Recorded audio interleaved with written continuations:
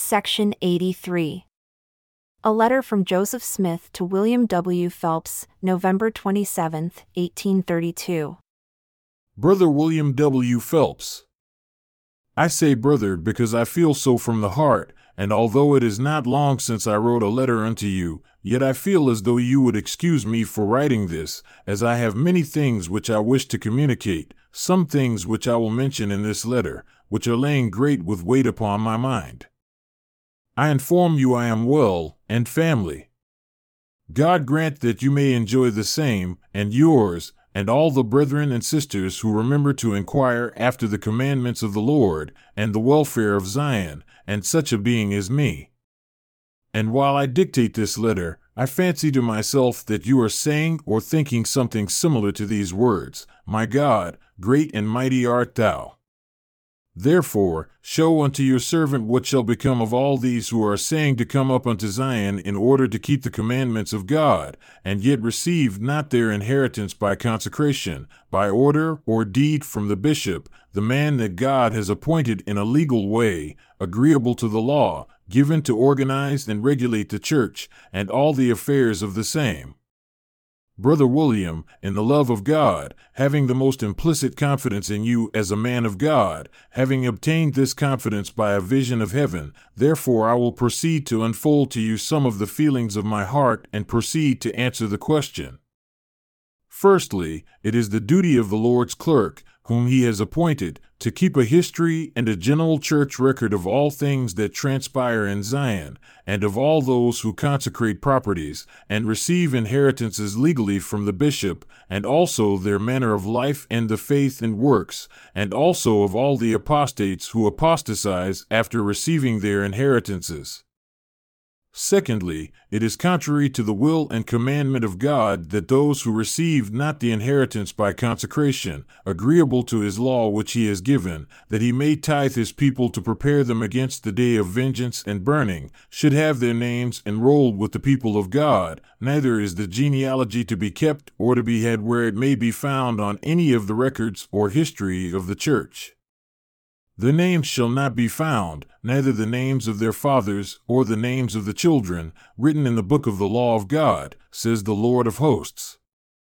Yea, so says the still small voice which whispers through and pierces all things, and oftentimes it makes my bones to quake while it makes manifest, saying, And it shall come to pass that I, the Lord God, will send one mighty and strong, holding the scepter of power in his hand, clothed with light for a covering, whose mouth shall utter words, eternal words, while his bowels shall be a fountain of truth, to set in order the house of God, and to arrange by lot the inheritance of the saints, whose names are found, and the names of their fathers and of their children, enrolled in the book of the law of God.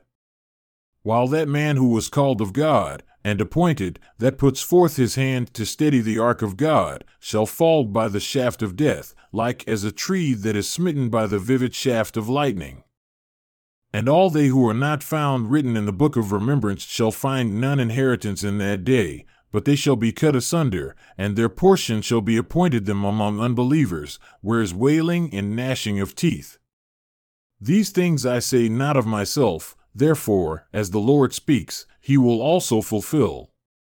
And they who are of the high priesthood, whose names are not found written in the book of the law, or that are found to have apostatized, or to have been cut off out of the church, as well as the lesser priesthood, or the members, in that day shall not find an inheritance among the saints of the Most High. Therefore, it shall be done unto them as unto the children of the priest, as you will find recorded in Ezra 1 paragraph 12.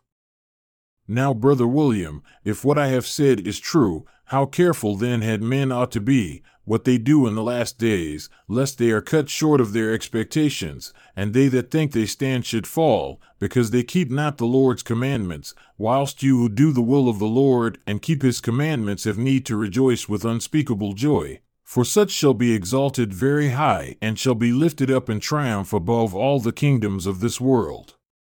But I must drop this subject at the beginning.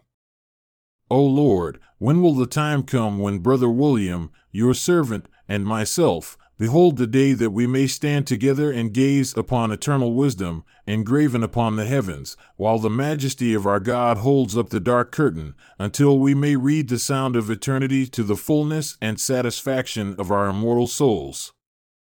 O Lord God, deliver us in your due time from the little narrow prison, almost as it were total darkness, of paper, pen, and ink, and a crooked, broken, scattered, and imperfect language. I would inform you that I have obtained 10 subscribers for the Star and received pay. Their names and place of residence as follows: John McMahon, James McMahon, James White, William Brown, Henry Kingery, Mikey Erdillians, Abraham Kingery, John A. Fisher, David Huffs, Thomas Singers, the papers, and all to be sent to Guyandotte Post Office, Virginia, except David Huffs. His is to be sent to Wayne County, Worcester Township, Ohio.